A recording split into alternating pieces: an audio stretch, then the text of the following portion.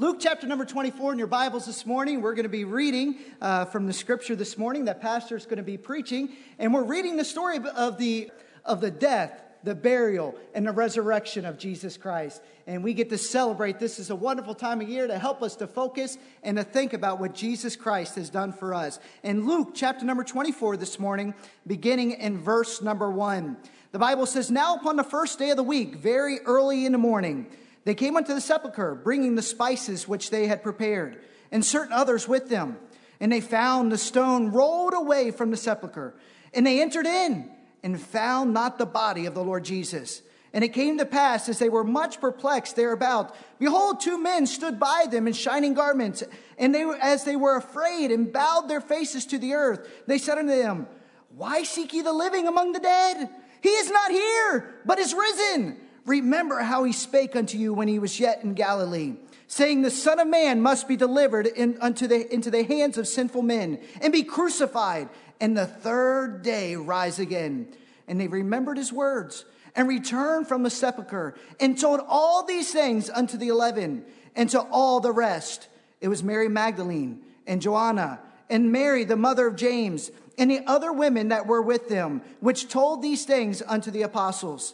And their words seemed to them as idle tales, and they believed them not. Then arose Peter, and ran unto the sepulchre, and stooping down, he beheld the linen clothes laid by themselves, and departed, wondering in himself at that which was to come to pass." Let's take our Bibles, turn back over to the Gospel of Luke, chapter 24, last chapter of the Gospel of Luke, as Luke wraps up the letter that God inspired him to record of the life and ministry of Jesus Christ. Luke chapter 24 in your Bibles this morning. You know, it's an established fact of finance that when you pay with cash that you have earned, rather than merely using a credit card, that you think more deeply about the cost of what you're paying. Something about that cold, hard cash leaving your hand rather than the swipe of a piece of plastic. You know, we really don't buy things with money. We buy things with hours of our life. It was Henry David Thoreau who said, "The price of anything is the amount of your life that you exchange for it." And that is so very true. Money is just a representative of a certain amount of my life that I invested to be able to earn that money. And when I spend that money on something, I'm exchanging my life for what commodity it is that I want to take possession of. It was Gary Ezzo years ago. He's an author on family, parenting, old-fashioned parenting techniques, tremendous material. And Gary Ezzo spoke of his children as an illustration. And he told about how when his kids were just little, he was teaching them the value of money. And so they had a field that they wanted to turn into a garden, but it was full of rocks. So he got some 5-gallon buckets from a Home Depot-like store, and he gave those buckets to his kids, and he said, I want you to fill these buckets full of rocks, and then when you get a bucket full, I want you to carry it all the way to the back corner of our property, the furthest point away, and dump it out, make a pile of rocks. Dump it out, bring the empty bucket back, fill it up again, and take it back and dump it in the back corner of the property. And for every bucket of rocks you pick up and carry out to the back corner of the property and dump it, I'm going to give you, and I don't know what the amount of money was, I've long since forgotten, but there was an amount of money that each bucket of rocks were worth. And so his kids, for a significant period of time, filled up buckets with rocks, carried them down, dumped them out, and earned money from their dad. Well, they grew up and they were adults and at the stage where they were buying homes, and And one of them had just purchased a home. I think it was their very first home. And so they had to scrape together as much money as they could to be able to put as a down payment. They were talking to their dad, and the dad asked them, how much did you put down for a down payment? And the child replied back, 2,500 buckets of rocks. Still in his adulthood, he knew the value of every dollar. Every dollar represented a certain amount of his life, of work, of labor. And the purchase of that house brought back to his mind the hours of hard labor on the rock pile of his dad's house, earning resources. Well, the bottom line up front, the bluff of the morning message this morning is that what is valuable costs dearly. Anything that's valuable costs dearly. In our previous messages, we've studied the awful events that led up to Jesus' trial, arrest, torture, execution, and last message, finally, his burial. We're now ready to examine the resurrection. We're standing on the edge of the resurrection story, and we're ready to examine this account of Jesus Christ's resurrection from the dead. All four gospel writers were used of God to record this story, but they're not all exactly alike. They all give different pieces of information, but they all tell a part of a composite story of the resurrection of Jesus Christ. There are, however, four items that are found in each of the four gospels. The tomb was empty. Each gospel talks about that. The tomb was empty. Women came first to the tomb. They saw what they saw, and they went and gave testimony as to what they saw. Angels told the women what happened. And when the women went back and told the others didn't believe them, or they doubted their story. Now, those are four parts of the story. The tomb was empty. Angels explained what happened. Women were the first to see it and to go back and tell the story, and the men wouldn't believe them. Those four events or four things are found in each of the gospel accounts that we read in our Bible. And there's one thing that's missing from every account. You know what's missing in Matthew, Mark, Luke, and John? The resurrection's missing. There's not one mention in any of the four accounts of the moment of the resurrection of Jesus Christ when he rose from the grave. We pick up the story. It's already happened. It's in the aftermath. And the gospel writers tell us about the story of Jesus' resurrection, the historical event and fact of Jesus' resurrection after the fact, telling us a little bit about what happened. So we pick up the story. We pick up the historical event. I'm trying to retrain myself. I got caught last week. I have read and have talked to our children's ministry about how that coming out of the secular world, the word story is always used of fiction, and how apologetic writers in Christianity are encouraging pastors and Sunday school teachers to never use the word story of anything in the Bible, because children raised in a secular world, that's a fairy tale, that's a fairy story, that's a make-believe story. But this isn't make-believe. This isn't a story in that sense. This is historic event and an historical account of a real event that really happened. And we're picking up this historical event on this first day of the week. Chapter 24 and verse number 1 says, "Now upon the first day of the week."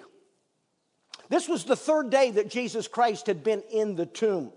The Bible tells us in 1 Corinthians 15 that he was buried and that he rose again the third day according to the Scriptures. Our Bible tells us it was the first day of the week. It was the third day that he had been in the grave.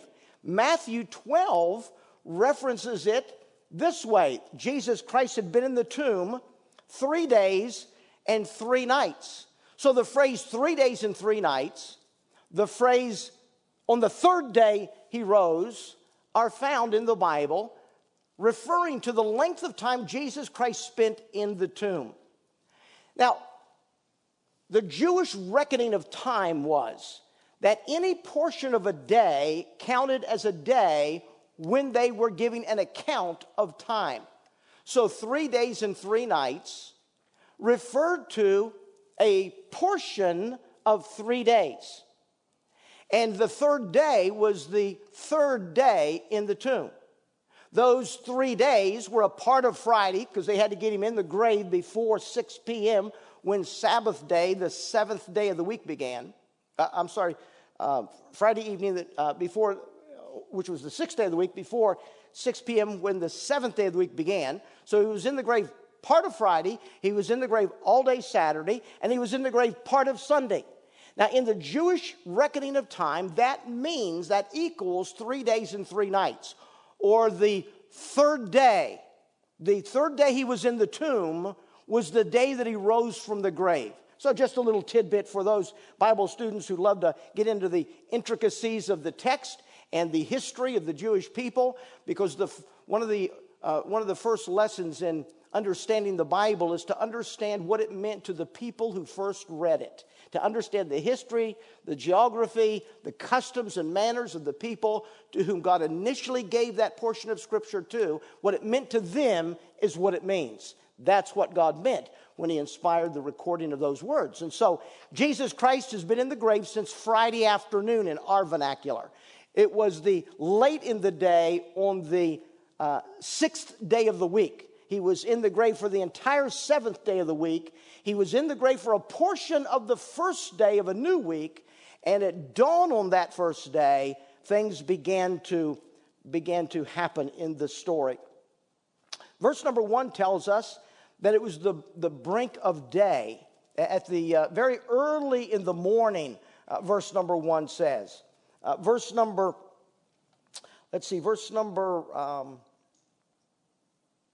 Okay, that's another reference. But another one says it was just dark, that lingering between dark and day at the very beginning of the sun rising. It's when this occurred. Let's see, let me just reference as well who was there. Chapter 23, verse 55 says there were women who had come from Galilee. Chapter 24, verse 1 says that on the first day of the week, very early in the morning, those women. Chapter 24, at the end of verse number 1, let's see, in verse, I'm getting two things mixed up together. I apologize. Verse 10 names them, Mary Magdalene, Joanna, Mary the mother of James, and other women. So there were a group of women who came to the tomb at the brink of day, at dawn.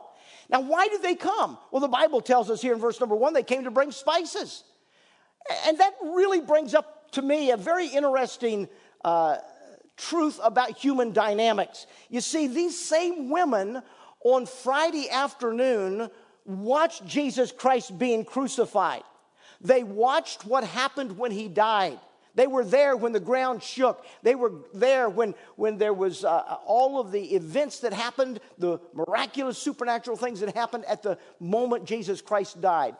They were there when they watched Joseph take Jesus' dead body off the cross. They were there and watched Nicodemus join Joseph and take his body just a few yards away, not very far away at all, to a garden tomb that Joseph owned. And they watched how they applied spices and linen wraps to wrap the body. Now remember, this is the afternoon just before the Sabbath day began. They have to get the dead body taken care of before 6 p.m. because they cannot touch a dead body on the Sabbath day.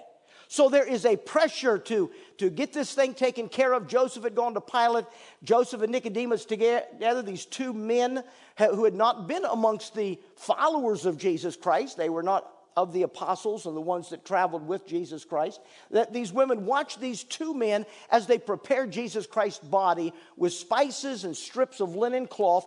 And then the Bible said, we saw it last week, how they saw how they prepared the body, and then they saw where they laid the body. So they'd seen all that. And these are the same women coming back. And they're coming back with spices. They had seen the two men prepare the body with spices and with strips of linen cloth, as their custom was. But the women are coming back because the guys didn't do a very good job, which is an interesting thing about human dynamics. For men, no matter how hard you try, a woman's going to come behind and fix it. She's going to do it right, particularly when it comes to things like spices, ointments, and strips of cloth. But to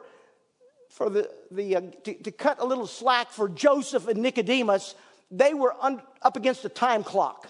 They were rushing to get this finished. And likely, in their hurry and in their rushing, they probably did what most men would do in the quality of the job they did.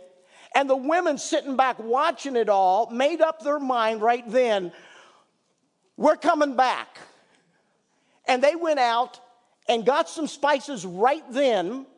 And then after the Sabbath day was over, they got some more spices and they prepared everything. And at the dawn, at the brink of day, they're showing up at the tomb to finish the job the men tried to do on Friday afternoon. Isn't the Bible practical? Doesn't it help us to understand human nature and how that sometimes we men can get in a hurry and we just don't get it done quite right? But thank God for women who know what needs to be fixed and can come back behind us and help get things done a little bit better. And no doubt all of these people did everything they did because of their profound love for Jesus Christ. And they did what they did in honor of their friend who had passed away. And so here's this crowd of women coming back. Now what happens?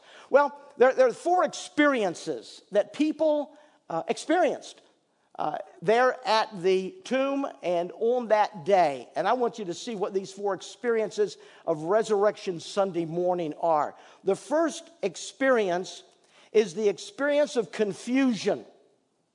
Confusion that flowed out of forgetfulness.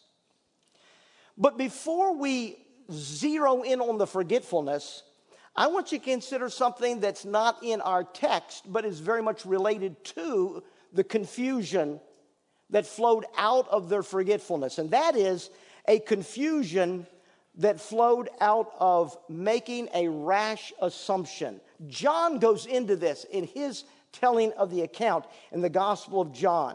And John tells the story about how the ladies didn't all come at the same time. It wasn't a group of ladies that all walked at the same time. They came straggling in. Mary Magdalene, it appears, when you study all four gospel accounts, Mary Magdalene, it appears, was the first one to arrive, and she arrived alone. And others came straggling in as groups or individuals afterwards. But Mary Magdalene came, apparently alone. She came to the tomb. Nobody was there. The stone was gone. At least it was away from the mouth of the tomb. She looked inside the tomb. She saw the body was gone. And Mary Magdalene, with no explanation from an angel, Mary Magdalene looked at the obvious, and Mary Magdalene made an assumption. And she turned and ran and found Peter and John. And she said to Peter and John, somebody stole Jesus' body. Now that was a good assumption. That was a logical assumption. Mary looked at everything she could see, and everything she could see told her there's no other explanation but that somebody has come, they've moved the stone, they stole the body. She ran to Peter and John and told them that the body was gone and somebody had taken it. Well, Peter and John ran to the tomb to see what Mary had found. Mary followed them and they went to the tomb. Peter and John got there. Peter ran in, John looked in. The Bible says that they were confused by what they saw, and so they left. But Mary stayed there. And Mary was weeping, trying to figure out who took Jesus' body and what they did with it. When all of a sudden, an angel from inside the tomb said to Mary, why are you crying? And Mary responded, and I quote from John 20, "They have taken away my Lord, and I don't know where they have laid him." Now, Mary's assumption made perfect sense to her. Everything she could see gave her no other explanation. And what had happened seemed obvious. And so her response was to run, get Peter and John, come back, try to figure, where's the body? How can we find out where the body is? And then when they left her alone, it's kind of sad. Peter and John went off very much confused and deliberating on what all of this means. And they left Mary there exasperated. They left Mary there weeping. And when the angel asked Mary why she was weeping, she said, "They've taken away my Lord. I don't know where they have laid him." You see, she thought there were no other explanations, and what had happened seemed obvious to her. And so she ran to others, told them what had happened. Confusion was created, and the problem was that nobody knew the whole story yet. Her assumption was built upon the facts that she could observe without knowing what she couldn't see. The problem was that she made a bad assumption, and she asked the wrong question. The wrong question was, where did they put Jesus' body? A better question would have been, what happened to Jesus' body? To seek more information, to find out what was going on. And so in this human interest that there's confusion, the confusion was exasperated by a bad assumption made by someone that made a logical assumption based on everything she could see. She spread that confusion. Other people became confused. And she was asking the wrong question. Instead of asking what happened to the body, she asked, where was the body? Well, when I was meditating on this and studying Luke chapter 24, I was reminded, just in a personal sense, in a practical sense, I was reminded of the importance of learning everything I can learn about something before I make a decision on it. Throughout life we make lots of decisions. We make decisions daily in life. And sometimes we make decisions based upon the information we have. Like Mary, we could make a bad decision if we don't know all the information. But asking the right questions and getting all the information helps us to make a better decision based on more information rather than making assumptions that may be problematic. And so John records the confusion that grew out of an initial wrong assumption. Luke picks up the story and shows how that confusion impacted the situation of the ones who gathered at the tomb, apparently after Mary Magdalene had come and after she had left with the wrong assumption. Picking up in verse number 6 of our story, in verse number 6, the Bible says that the angels, verse 5, they ask the question, "Why seek ye the living among the dead? He is not here, but is risen. Remember." Here's the power of forgetfulness. Don't you remember Jesus told you this was going to happen? This is the angel talking to the ones who gathered at the tomb. They're confused. They're searching. And the angel says, this is a no-brainer. He told you this was going to happen. Don't you remember what he said? Verse number 6, remember how he spake unto you when he was yet in Galilee, saying the Son of Man must be delivered into the hands of sinful men and be crucified, and the third day rise again. And they remembered his words. You see, the first experience that we observe when we study the story of Jesus' resurrection is that initially there was an experience of confusion. Some of the confusion came because of making a rash decision based on faulty information. But it went much deeper than that. It was a forgetfulness of the Word of God. Forgetting what God has said. You understand how many times we can be confused when we don't remember what we read in the Bible? When we don't remember God said to do this in this situation, do that in this situation, we don't remember it, and so we make a decision, we do the opposite of what God said in the Bible that you should do in this situation or that situation, and our forgetfulness of what God has said results in our confusion of what to do in the moment. That was the first experience that I see around the tomb. The fact that they did not remember. And once the angel said, "Don't you remember?" it was like a flash. Their memory kicked back in. Have you ever had that happen to you? Where you couldn't remember something. You would have sworn it didn't happen this way, or this didn't happen, or whatever. And then someone said something and it jogged your memory, and you went, "Oh yeah, I'd forgotten that." And your memory kicks back in. I can remember early in my years of ministry in Canada, back in the 1970s, first church we had planted. I can remember studying. I was young. I was still forming an understanding of theology and an understanding of different things in the Word of God. I'd graduated from 4 years of Bible college, but I was still growing. I was still learning. I was still trying to understand. And as a young pastor, I remember reading and studying and then going back to my college notes because I thought, I've never read this. I've never heard this before. I was never taught this. And I went back to my college notes, and you know what I found? I can distinctly remember on one occasion finding in a college set of notes the very thing that I was thinking, I've never heard this before, and there it was in my own handwriting. I wrote it down as the professor said it. And now, a few years later, I swore I had never heard that before. And as soon as I saw that in my own handwriting, I went, "Oh yeah, I remember that class. I remember that professor." Human dynamics. Sometimes we can forget something and honestly not know that it ever happened until something happens or somebody says something or somebody reminds us and we go, "Oh yeah." That's what happened on Resurrection Sunday. We have people that are confused. They're confused. They don't know what happened. They don't know what to do. They're confused. They're confused because they just took the initial observation and made rash assumptions that were wrong. And then that led to a denial of the reality of what really did happen.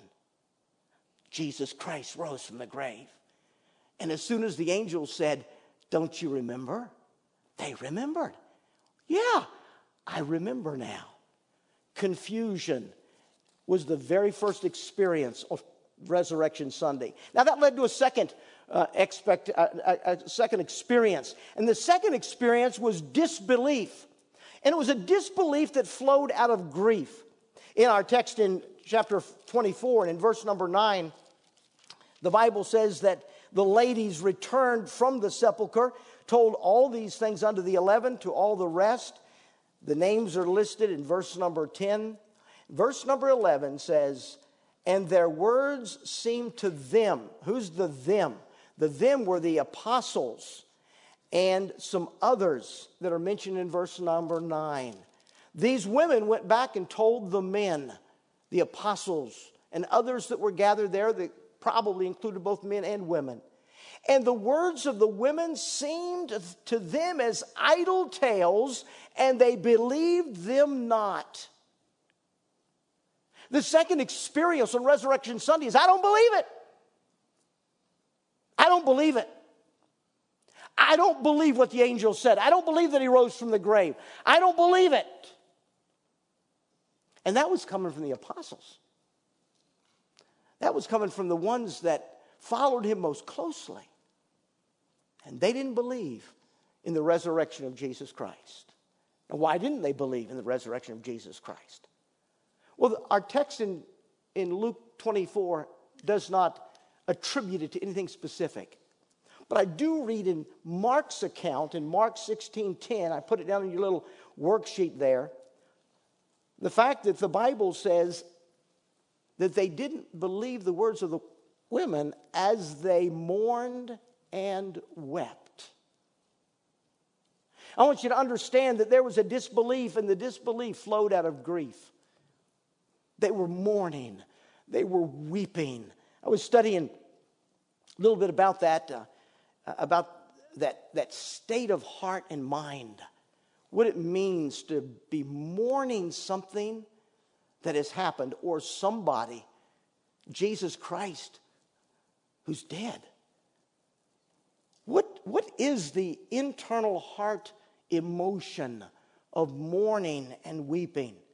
And I found that the word grief is often associated with that very thing. Grieving someone who has died. Anyone that's lost a close loved one to death has experienced some level of grief depending on how close that person was. The closer that person was, the deeper the grief. I've often said at funerals that grief is the price we must pay for the privilege of loving and being loved. And I've often thought in a funeral service, when people were brokenhearted, they were grieving the loved one they had lost. And outside the building, there are people walking down the sidewalk laughing. There are people driving to the restaurant laughing. They have no grief because they didn't know. They didn't love. And they were not loved by the person that had died. But the people who grieve are the people who loved that person that is now gone. And were loved by that person that is now gone. And the deeper their love, the deeper their grief. The deeper their love, the deeper the loss of the object of that love. And the deeper they grieve. And here's a room full of people that the women come running back, all excited. The angels told us he's risen from the grave. What do they find in the room when they get there? They find people weeping. They find people mourning. I was looking, in fact, I put it in your little worksheet from an internet search. Grief is what we think and feel on the inside when someone we love dies. Examples include fear and loneliness, panic, pain, yearning, anxiety, emptiness. It's the internal meaning given to the experience of loss. And the outward weeping is merely the outward evidence of the inward grief that I'm experiencing because I've lost somebody that loved me and somebody that I loved. And that was what was going on in the room with the apostles, with the others that were gathered there. They were really grieving. They thought he was dead and gone. They'd never see him again. His body's been put in the earth. A stone has been rolled to block the entrance to the tomb. They'll never see his body again. They'll never see him again. It's over. He's gone. And they were grieving.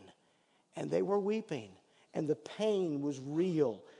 And they were suffering from the disbelief that flowed out of their grieving hearts. They couldn't believe he was really alive. And so we have an experience of confusion that flowed initially out of a bad assumption and extended into a forgetfulness of what God had said. They were confused. They were bewildered. And then there was this sense of grief that had so captivated them that they couldn't believe what the angel said. That brings us to a third experience. And the third experience is questions. Questions that flowed out of these circumstances, these unexplained circumstances. Verse number 12 of our text, after the Bible says that the words of the women seemed to them as idle tales and they believed them not. Verse 12 says, then arose Peter and ran into the sepulchre and stooping down, beheld the linen cloths laid by themselves and departed wondering in himself. Wondering at that which was come to pass. Peter looked into the grave, and when he looked into the grave, Peter began to wonder. He was filled with questions. You see, he saw the linen cloths laid by themselves. You see, the custom was they took those strips of linen. They would wrap an arm, they would wrap a leg, they would wrap the torso. As they would wrap it, they would pour spices, ointments, they would wrap it. And perhaps after 3 days, that linen clothes had become like a shell of a cocoon. And when Jesus Christ rose from the grave and his body disappeared, the linen clothes in all likelihood remained there in the form and shape of a body, but no body in it.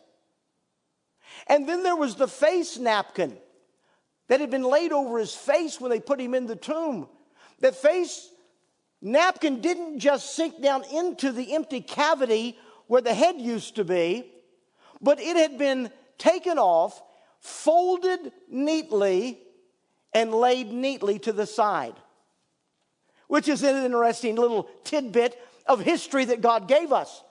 Because if someone stole the body, they would have taken the cocoon as well as the body in the cocoon. And they certainly wouldn't have taken care to carefully fold the napkin and lay it nice and neat, folded up. They would have just grabbed it, thrown it out of the way, grabbed the body, and got out of there before they got caught. All little tidbits of historical evidence that God gave us to prove the skeptics are fools for the excuses they make up to try to explain away the obvious. Jesus rose from the grave, just like he said he would do. And so Peter looks in, he sees the linen clothes, the body's not in the linen clothes, the face napkin. By the way, Jesus Christ was neat. He put things where they belonged. He folded up the napkin. He didn't just throw it away. Just moms, that's just a little tidbit for you with your kids, when you're trying to teach them how to be neat and teach them how to make their bed and put their stuff away. Jesus was neat. He folded up the napkin when he took it off his face, and he laid it gently aside, neat and folded. That's a good thing for you wives to teach to us men as well, to be neat. But anyway, there are questions on Peter's mind. He was left in wonder at these circumstances. Everything that has happened. What's going on? Mary said that the body was taken. Then they say that an angel appeared and told him that no one took the body. He rose from the grave just like he said he would do. And they're filled with wonderment. They're filled with questions because the situation is so bizarre.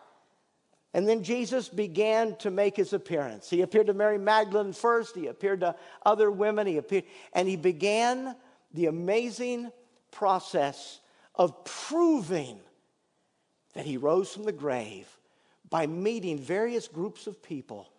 The Bible tells us in 1 Corinthians 15 that he actually appeared to 500 people at one time. And for a few weeks, Jesus Christ spent time with the apostles and his other disciples as well, teaching them, gave them a 40-day crash course on the doctrine of the kingdom of God, Acts 1 tells us. And Jesus Christ proved over and over again,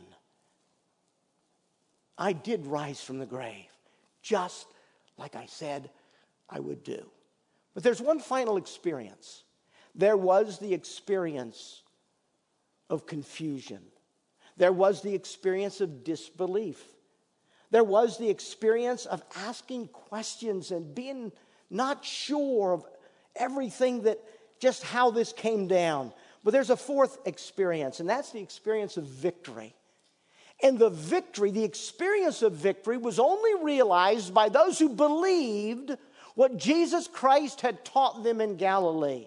So if you look back to verse number 6 and 7, verse number 6, the angel said, he's not here, he's risen. Remember how he spake unto you when he was yet in Galilee, saying, the Son of Man must be delivered into the hands of sinful men and be crucified, and the third day rise again. And they remembered his words. The fourth experience was the experience of victory. Victory experienced by everyone who believed what Jesus Christ had said in Galilee. Victory by everyone who took God at his word and believed this came down exactly the way God said it would come down. You may wonder, when did Jesus Christ tell the disciples about this in Galilee? Well, my favorite account of it, I gave the reference there at the end of your worksheet. My favorite account of it is in Matthew 16. And when we went to Israel, when a group from our church went to Israel, we went and visited the very location where Jesus Christ taught that.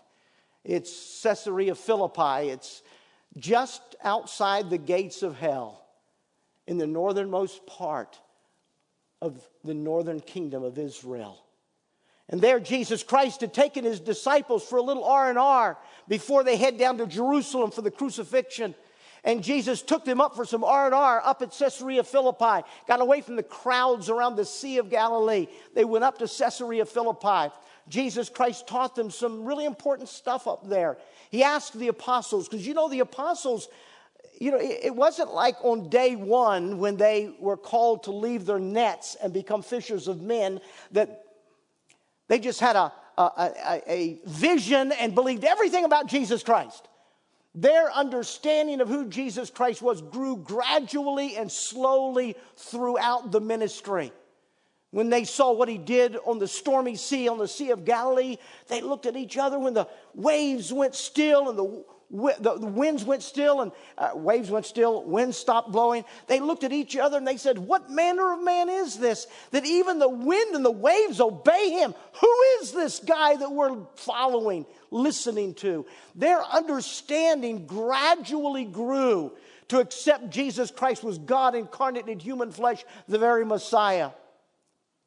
It was up there in Caesarea Philippi that Jesus Christ said to the disciples, "We've been traveling all over Israel, most recently all over Galilee. What are people saying? What's the talk in the town? Who do people say that I am?" They said, "Well, some say you're Jeremiah. Some say you're John the Baptist. Some say you're Elijah." And Jesus Christ looked at them and says, "What do you guys think?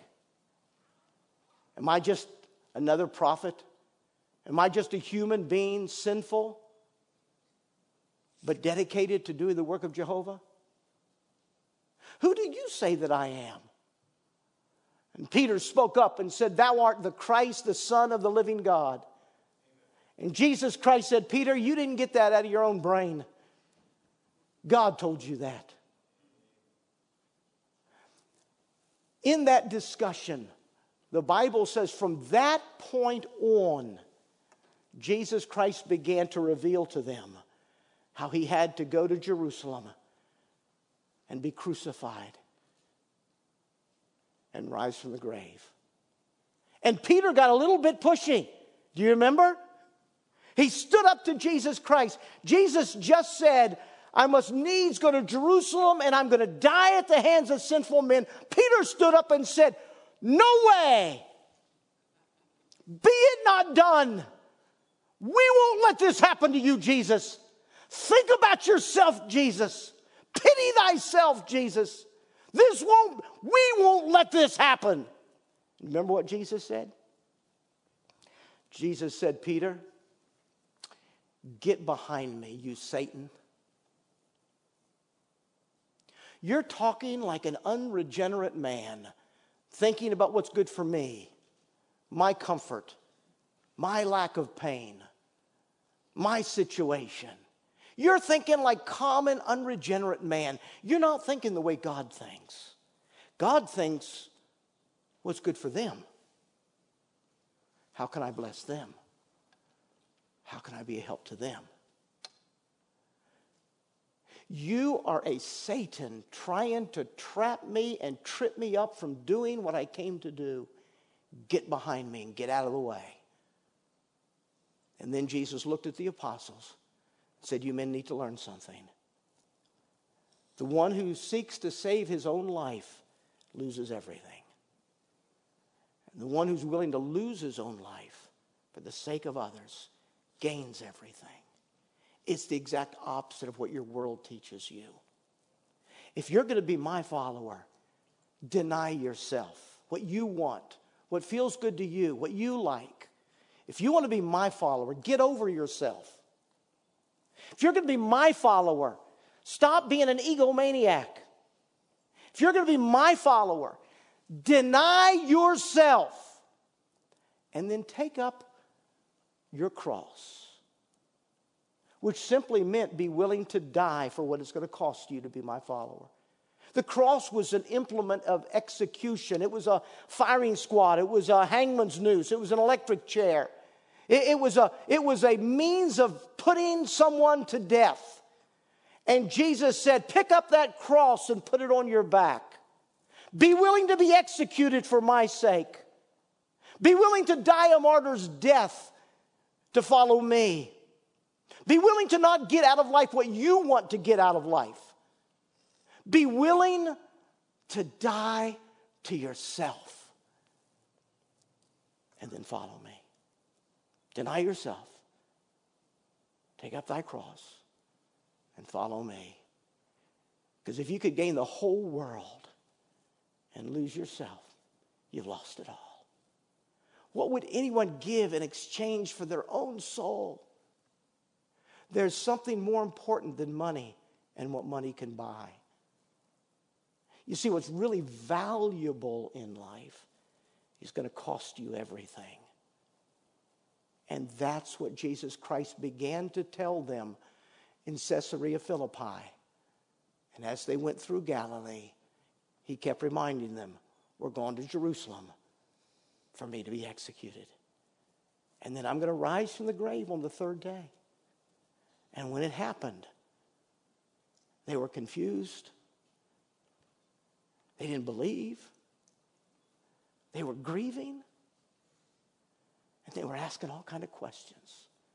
This doesn't make sense to us. The path to victory is always a path that leads to losing one's own life for the sake of Jesus Christ. And the final experience on Resurrection Sunday was the victory of being a follower of Jesus Christ.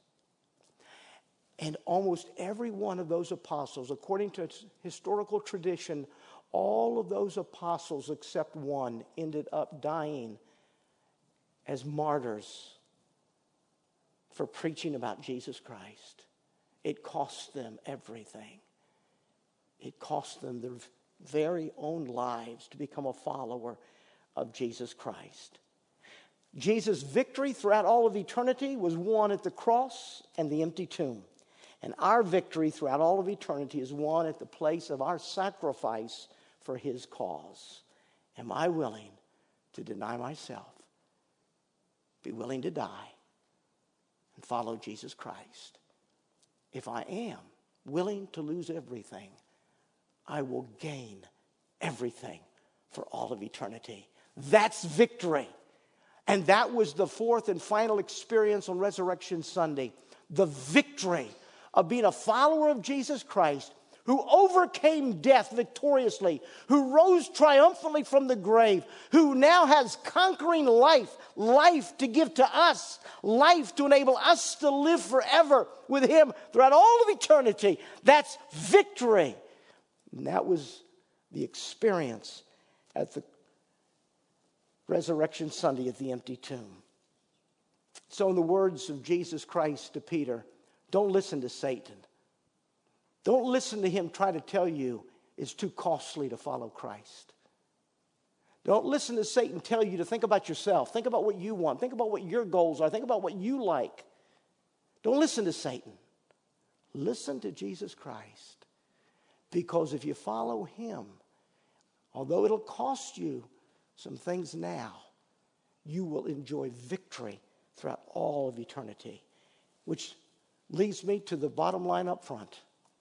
What is valuable costs dearly in life.